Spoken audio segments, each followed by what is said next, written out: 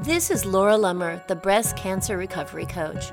I'm a healthy lifestyle coach, a clinical Ayurveda specialist, a personal trainer, and I'm also a breast cancer survivor. In this podcast, we talk about healthy thinking and mindfulness practices, eating well, moving your body for health and longevity, and we'll also hear from other breast cancer survivors who have re-engaged with life and have incredible stories to share. This podcast is your go-to resource for getting back to life after breast cancer. Hello and welcome to another episode of the Breast Cancer Recovery Coach podcast. I'm your host, Laura Lummer. I'm so happy you're here with me today.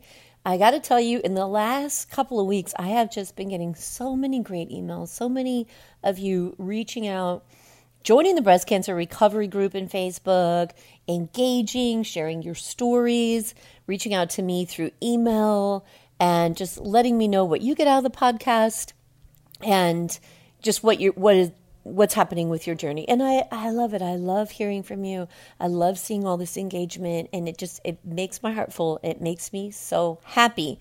I've also had some wonderful reviews, and I appreciate it so, so much. Thank you for taking the time to leave reviews, to subscribe to the show wherever you listen. It really does make a world of difference for the podcast.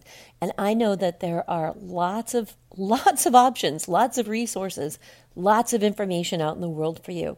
And I'm honored that you choose the Breast Cancer Recovery Coach podcast to go to. And it's your subscriptions and your reviews that help make it easier for even more women who might need it to find. So thank you, thank you, thank you. One housekeeping thing before I get into the show.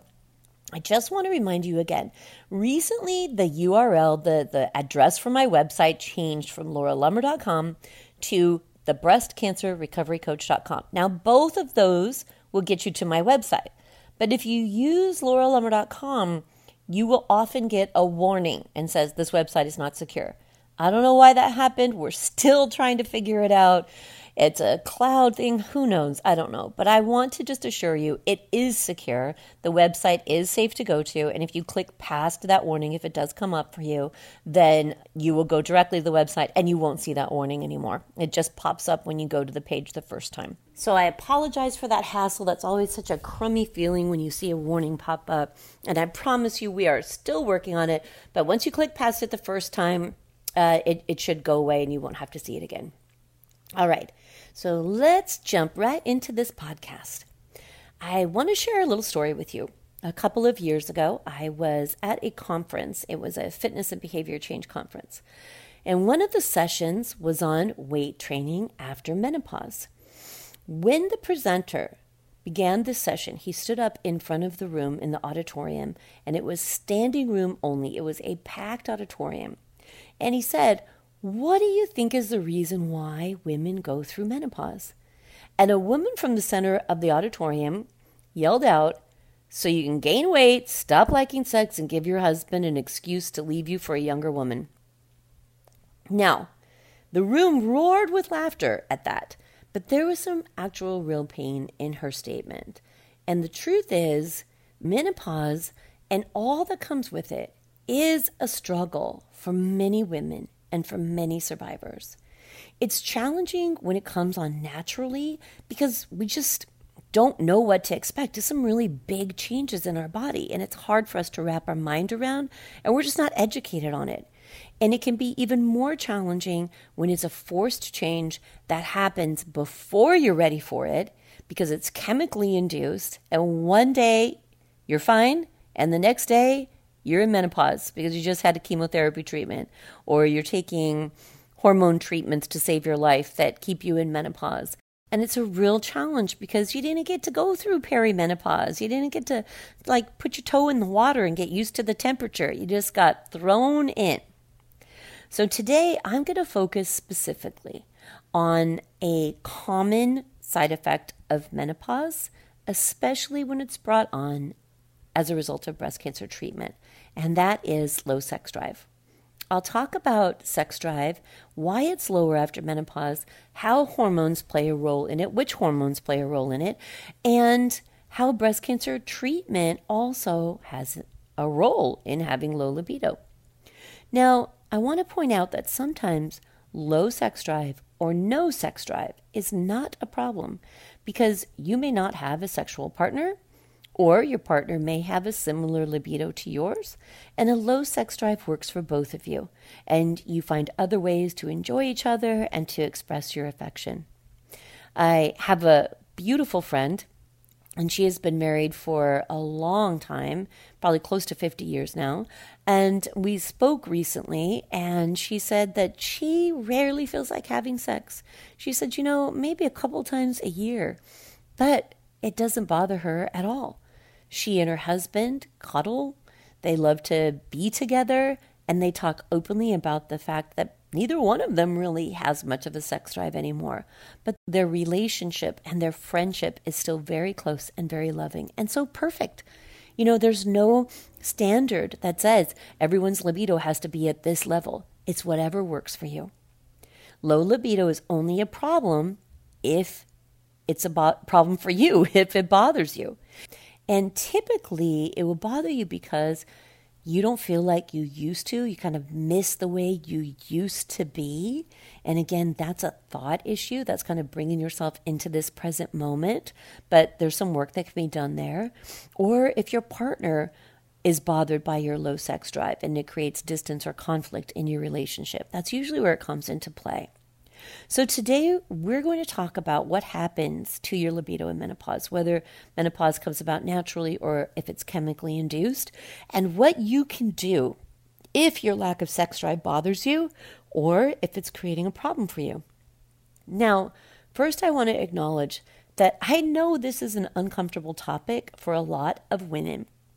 A couple of weeks ago, one of the members in my breast cancer recovery group posted a question asking if anyone else struggled with low libido. And she quickly followed that question by an apology, saying she was really sorry if asking that question offended anybody. Interesting, right? I mean, it's a very natural thing. And yet she was very concerned about asking it because there's a lot of sensitivity around it. So not only was no one in the group offended, but immediately little emojis kept popping up of women raising their hand. Yep, me too, me too, me too.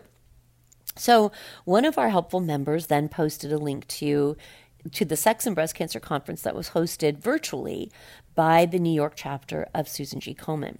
Now, the link to that conference and the presentations and websites, all the resources in it is posted in the show notes for this episode, which you can find at thebreastcancerrecoverycoach.com/90. But now circling back to the point of women being uncomfortable with conversations around sex, here's a statistic to put that into perspective. According to a 2007 study in the Journal of Current Oncology, only 1/4 of the nearly 40% of menopausal women who suffer from symptoms of atrophic vaginitis sought help for their symptoms. Now, atrophic vaginitis is the thinning, drying, and inflammation of the vaginal walls. This occurs oftentimes with low estrogen levels in menopause and after treatment of breast cancer and on aromatase inhibitors. So that study went on to say that in addition to the direct sexual side effects related to low estrogen levels, breast cancer treatments often result in early and more severe menopausal symptoms, in addition to fear, anxiety, body image concerns, and sexual dysfunctions related to altered pelvic health. Now, I want to be very clear about this and about these statistics because I want you to know you're not alone. You don't have to feel ashamed about this. If this is something you struggle with, I hope you'll become more comfortable with the discussion as you listen to the show and you check out the research that's posted in the show notes. Another study published in 2011 in the Journal of Sexual Medicine looked at more than 1,000 women who were in their first year after their diagnosis of breast cancer. That study found that 70% of the women studied reported sexual function issues.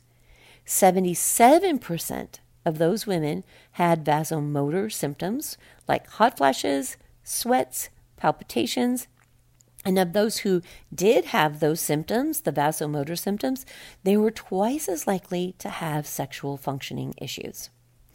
These issues were exacerbated even more for women who are on aromatase inhibitors and for women who were suffering from body image issues. Those women who were suffering from body image issues were 2.5 times more likely to have sexual dysfunction. So ladies, that's a lot of women suffering, and it's time to talk about this and bring some awareness to what is a significant quality of life issue for many survivors. Let's talk about these symptoms first of all. Who feels sexy when they're having hot flashes, vaginal dryness, painful sex, and feeling self-conscious about the changes in their breasts? Yeah, like no one does, okay? I'm almost 9 years out of treatment, and my husband knows he's got about a 30-second cuddle window before I'm too hot and he needs to get out of my personal bubble. I mean, in the last year or two, my hot flashes have gotten a lot less and more tolerable, so maybe he can have up to 60 seconds now, but that's pushing it. So in addition to low estrogen, testosterone levels play a very big part in female sex drive. Now, we ladies produce much smaller amounts of testosterone than men do. We produce testosterone primarily from our adrenal glands and our ovaries. And the average amount of testosterone in an adult female, so over the age of 19, is 8 to 60 nanograms per deciliter of blood. I'll explain that in a minute. And an adult male has an average of 240 to 950 nanograms per deciliter of blood. To put that into perspective, a deciliter is just a little more than 3 ounces, and a gram is 1/30th of an ounce. A nanogram is 1/1000th of a gram. So that is not a whole lot of testosterone, yet testosterone is very powerful stuff. In women, testosterone is important for sex drive, muscle to fat distribution, so your body composition, red blood cell production, and fertility. And according to an article in medicalnewstoday.com, symptoms of low testosterone can include sluggishness, muscle weakness, fatigue, sleep disturbances, reduced sex drive, decreased sexual satisfaction, weight gain, vaginal dryness, loss of bone density. Sound like some familiar symptoms? Now combine that with the fact that 97% of women diagnosed with breast cancer in the United States are over the age of 40, according to cancer.org. And when we're over the age of 40, we often have additional issues that compound those effects and symptoms of having low hormone levels. One of the big issues is that we lose lean body mass or muscle, and our metabolism slows as a result of that. Also, as we age, typically, this doesn't necessarily apply to everyone, but typically our lifestyle changes and we become much more sedentary as we age. Sometimes that's a really sneaky thing. We don't even realize how it's crept up on us. But maybe the kids were young, or the career was crazy, or you traveled a lot for business, or whatever. And then as you age and life gets a little calmer, a little cushier, we just kind of gradually become more sedentary. And sometimes we don't even realize it. Sometimes I hear often a complaint where I'll have women or even male friends of mine say, they're in their 50s now, or they're approaching 50, and they're like, I've got this gut and I don't understand. I eat the same as I've always eaten. And often you do eat the same as you've always eaten, but you don't move the same as you've always moved. And according to Harvard Health, we lose 3 to 5% of our muscle mass with every decade of life after the age of 30, unless we're consciously and consistently building muscle through some type of resistance training. So that has a lot of impact on our health. It impacts the appearance of our body, and it impacts our physical independence, our feeling of being strong and physically capable, and all of that undermines our self-esteem. So now we have hormone changes, changes to our breast, changes to your skin depending on what treatments you went through, vasomotor issues, less muscle, more body fat, and many of us are on aromatase inhibitors or tamoxifen. And that course of hormone treatment can last from 5 to 10 years. Those bring on additional side effects of fatigue, hot flashes, joint pain and stiffness, vaginal dryness, mood swings, and especially aromatase inhibitors, loss of libido, decreased interest in sex. Now, when you hear these side effects, you may be like, it's not sexy. But I want to point out that those are just sets of circumstances.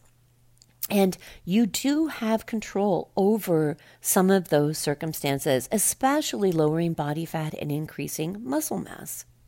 So these circumstances don't mean that you're not sexy, but they may have an impact on your drive to want to have sex. Additionally, many breast cancer survivors struggle with mild to moderate depression during and after treatment, and that can also have a big impact on decreasing libido. So what can you do if low libido is something that is creating a problem for you and you want some relief? First, it's important to have an open conversation with your doctor. When I was doing research for this podcast, I was shocked at how many studies I read that said that women just don't bring up this conversation. And in fact, many women think that their primary healthcare provider should bring it up and ask the questions. And because they don't bring it up and ask the questions, these women just keep silent and don't bring it up either because it feels uncomfortable. So I hate to be the one to bring this up to you again, but we have to continue to be our own medical advocates. If you don't bring it up, if you don't ask the questions, they're never going to get answered. And I know that's not an easy thing to hear because you're so sick of doctors and you're so sick of medicine and you're so sick of the medical treatment and doctor's visits. And I get that and I know that firsthand. But if you're dealing with something physically in your body that could be supported through medical treatment, you have to be your own advocate. The work just never ends. I'm sorry to tell you, but you've got to step up and ask the right questions. And so hopefully this podcast is going to give you some ideas of resources to help you with those questions. Now, when it comes to hormones, as breast cancer survivors, you want to be very careful, always to work with a licensed physician.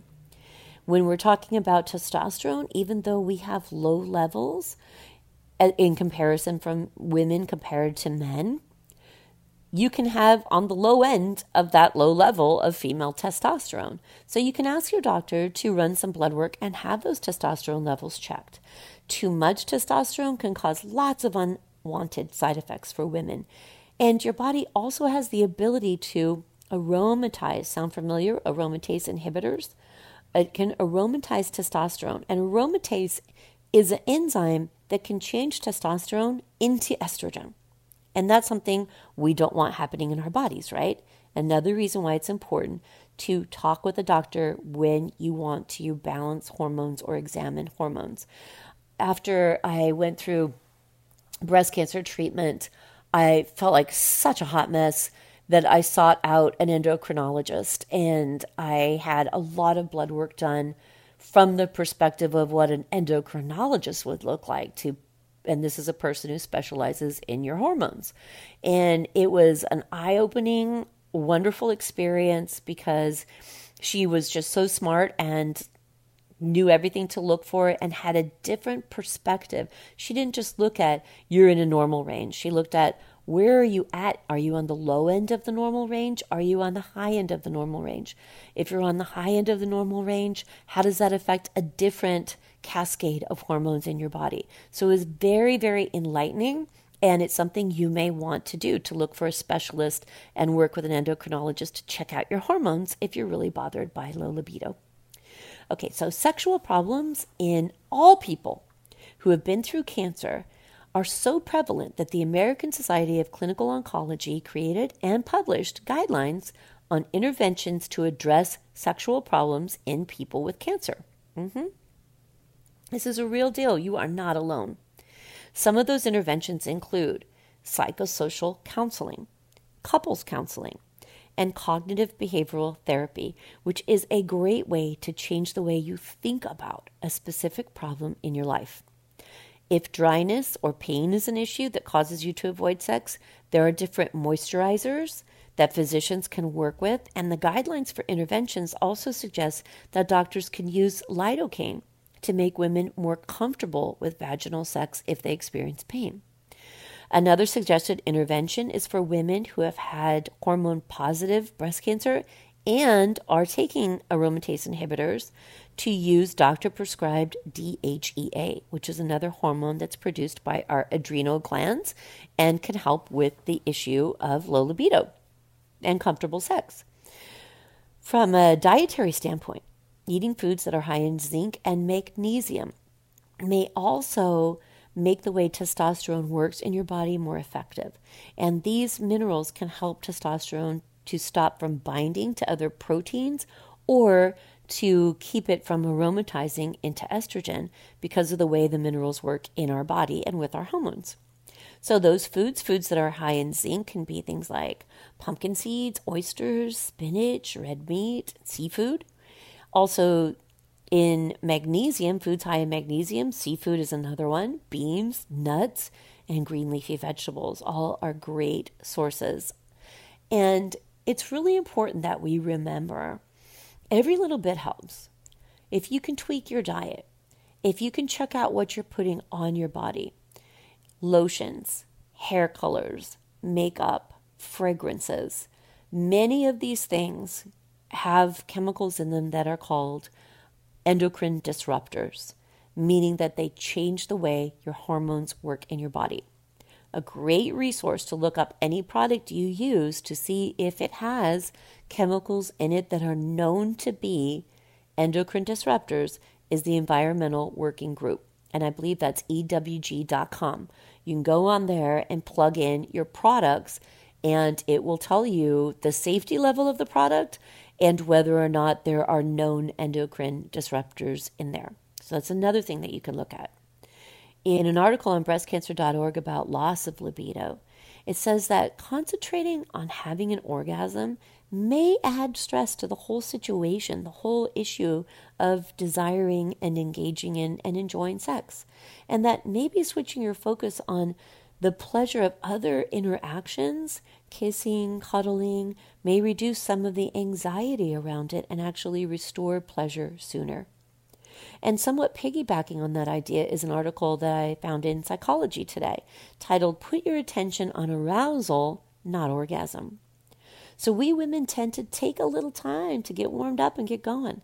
So focusing on arousal, even outside the bedroom, can really help to improve libido. This may be a good time to reinstate date nights, infuse some romance and flirting back into your romantic relationship throughout the day. Also, taking a very deep dive into how you think about your sex drive.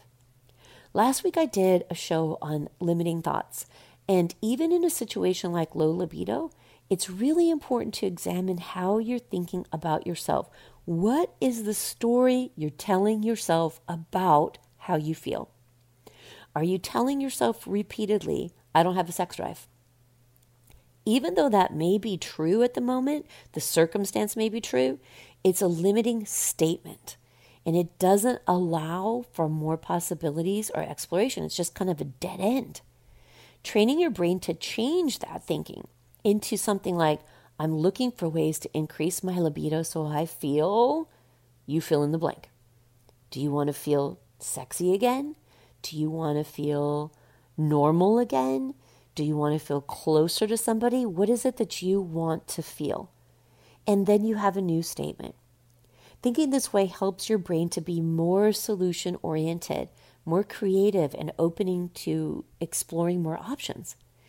As you're examining your thoughts around your sex drive, changing your statements around it, you also might want to make a list of things that used to arouse you. And then look at your thoughts around why you found those things exciting and how can you work them into your life again. It's pretty remarkable what the brain can do to the body when you allow it to wander through fantasyland for a while. But if you stop that from happening by repeatedly telling yourself, "I don't have a sex drive," boom, done, drop the mic, you're never going to get to that place of exploration. In fact, an article I read called "Why Women Should Care About Testosterone" suggested that having more sex or masturbating frequently will increase libido by increasing the level of testosterone in your blood. In that article, the author links to a study that showed small increases in the serum levels or your blood levels of testosterone in women after having orgasms. And it suggested that these levels remain elevated for some time afterwards. So exploring new things rather than closing yourself off may help you if this is a problem in your life. So we've got some medical solutions where your doctor may be able to help you by testing your testosterone levels, adjusting medications you're currently on, treating vaginal dryness and pain. And there are even different levels of moisturizers and pain relievers that they can use. So it's kind of like the beginner level of lubricants. And if that didn't work, we can move up and try different things. So you can explore that as an option. In an upcoming podcast, I interview Lee Novinkis, who is a nurse practitioner and a master injector. And she'll also tell you about injections and laser treatments that are now available to treat vaginal dryness and vaginal atrophy. So we also have the brain side, which is examining how you're thinking about your relationship.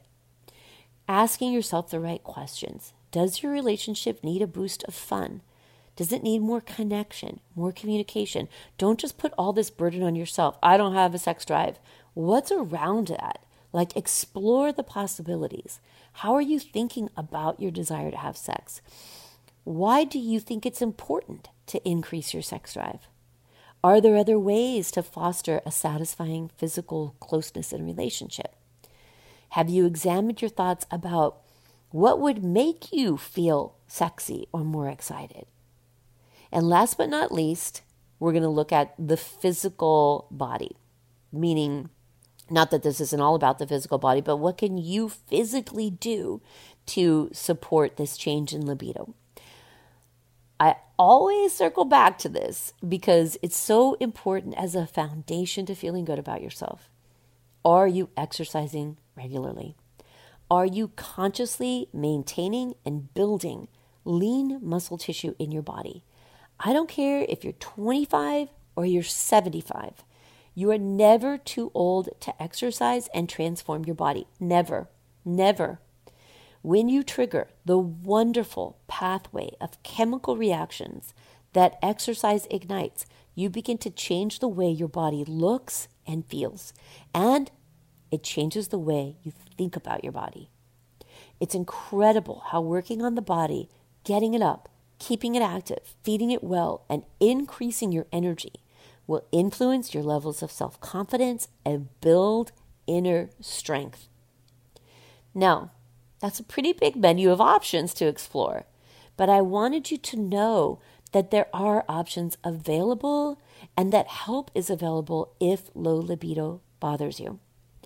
I strongly encourage you to check out the Sex and Breast Cancer online conference hosted by Susan G. Komen through the links that are posted in the show notes of this episode. They have an incredible lineup of presentations that range from feeling heard by your physician to pelvic floor health, managing pain and dryness, and even taking a mindful approach to desire and how to bring humor and acceptance into the bedroom. There's some great, great stuff, and it's all posted, it's all free. At the beginning of the show, I told you that this whole topic was inspired by a conversation in the breast cancer recovery group. And if you haven't joined that group yet, you can find it by searching on Facebook, the Breast Cancer Recovery Group.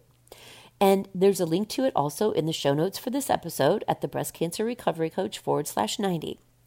I invite you, even if you think and you say, hey, I'm not the kind of person who joins support groups, that's okay. Because when you're in a Facebook group, you don't have to do anything. No one's looking at you.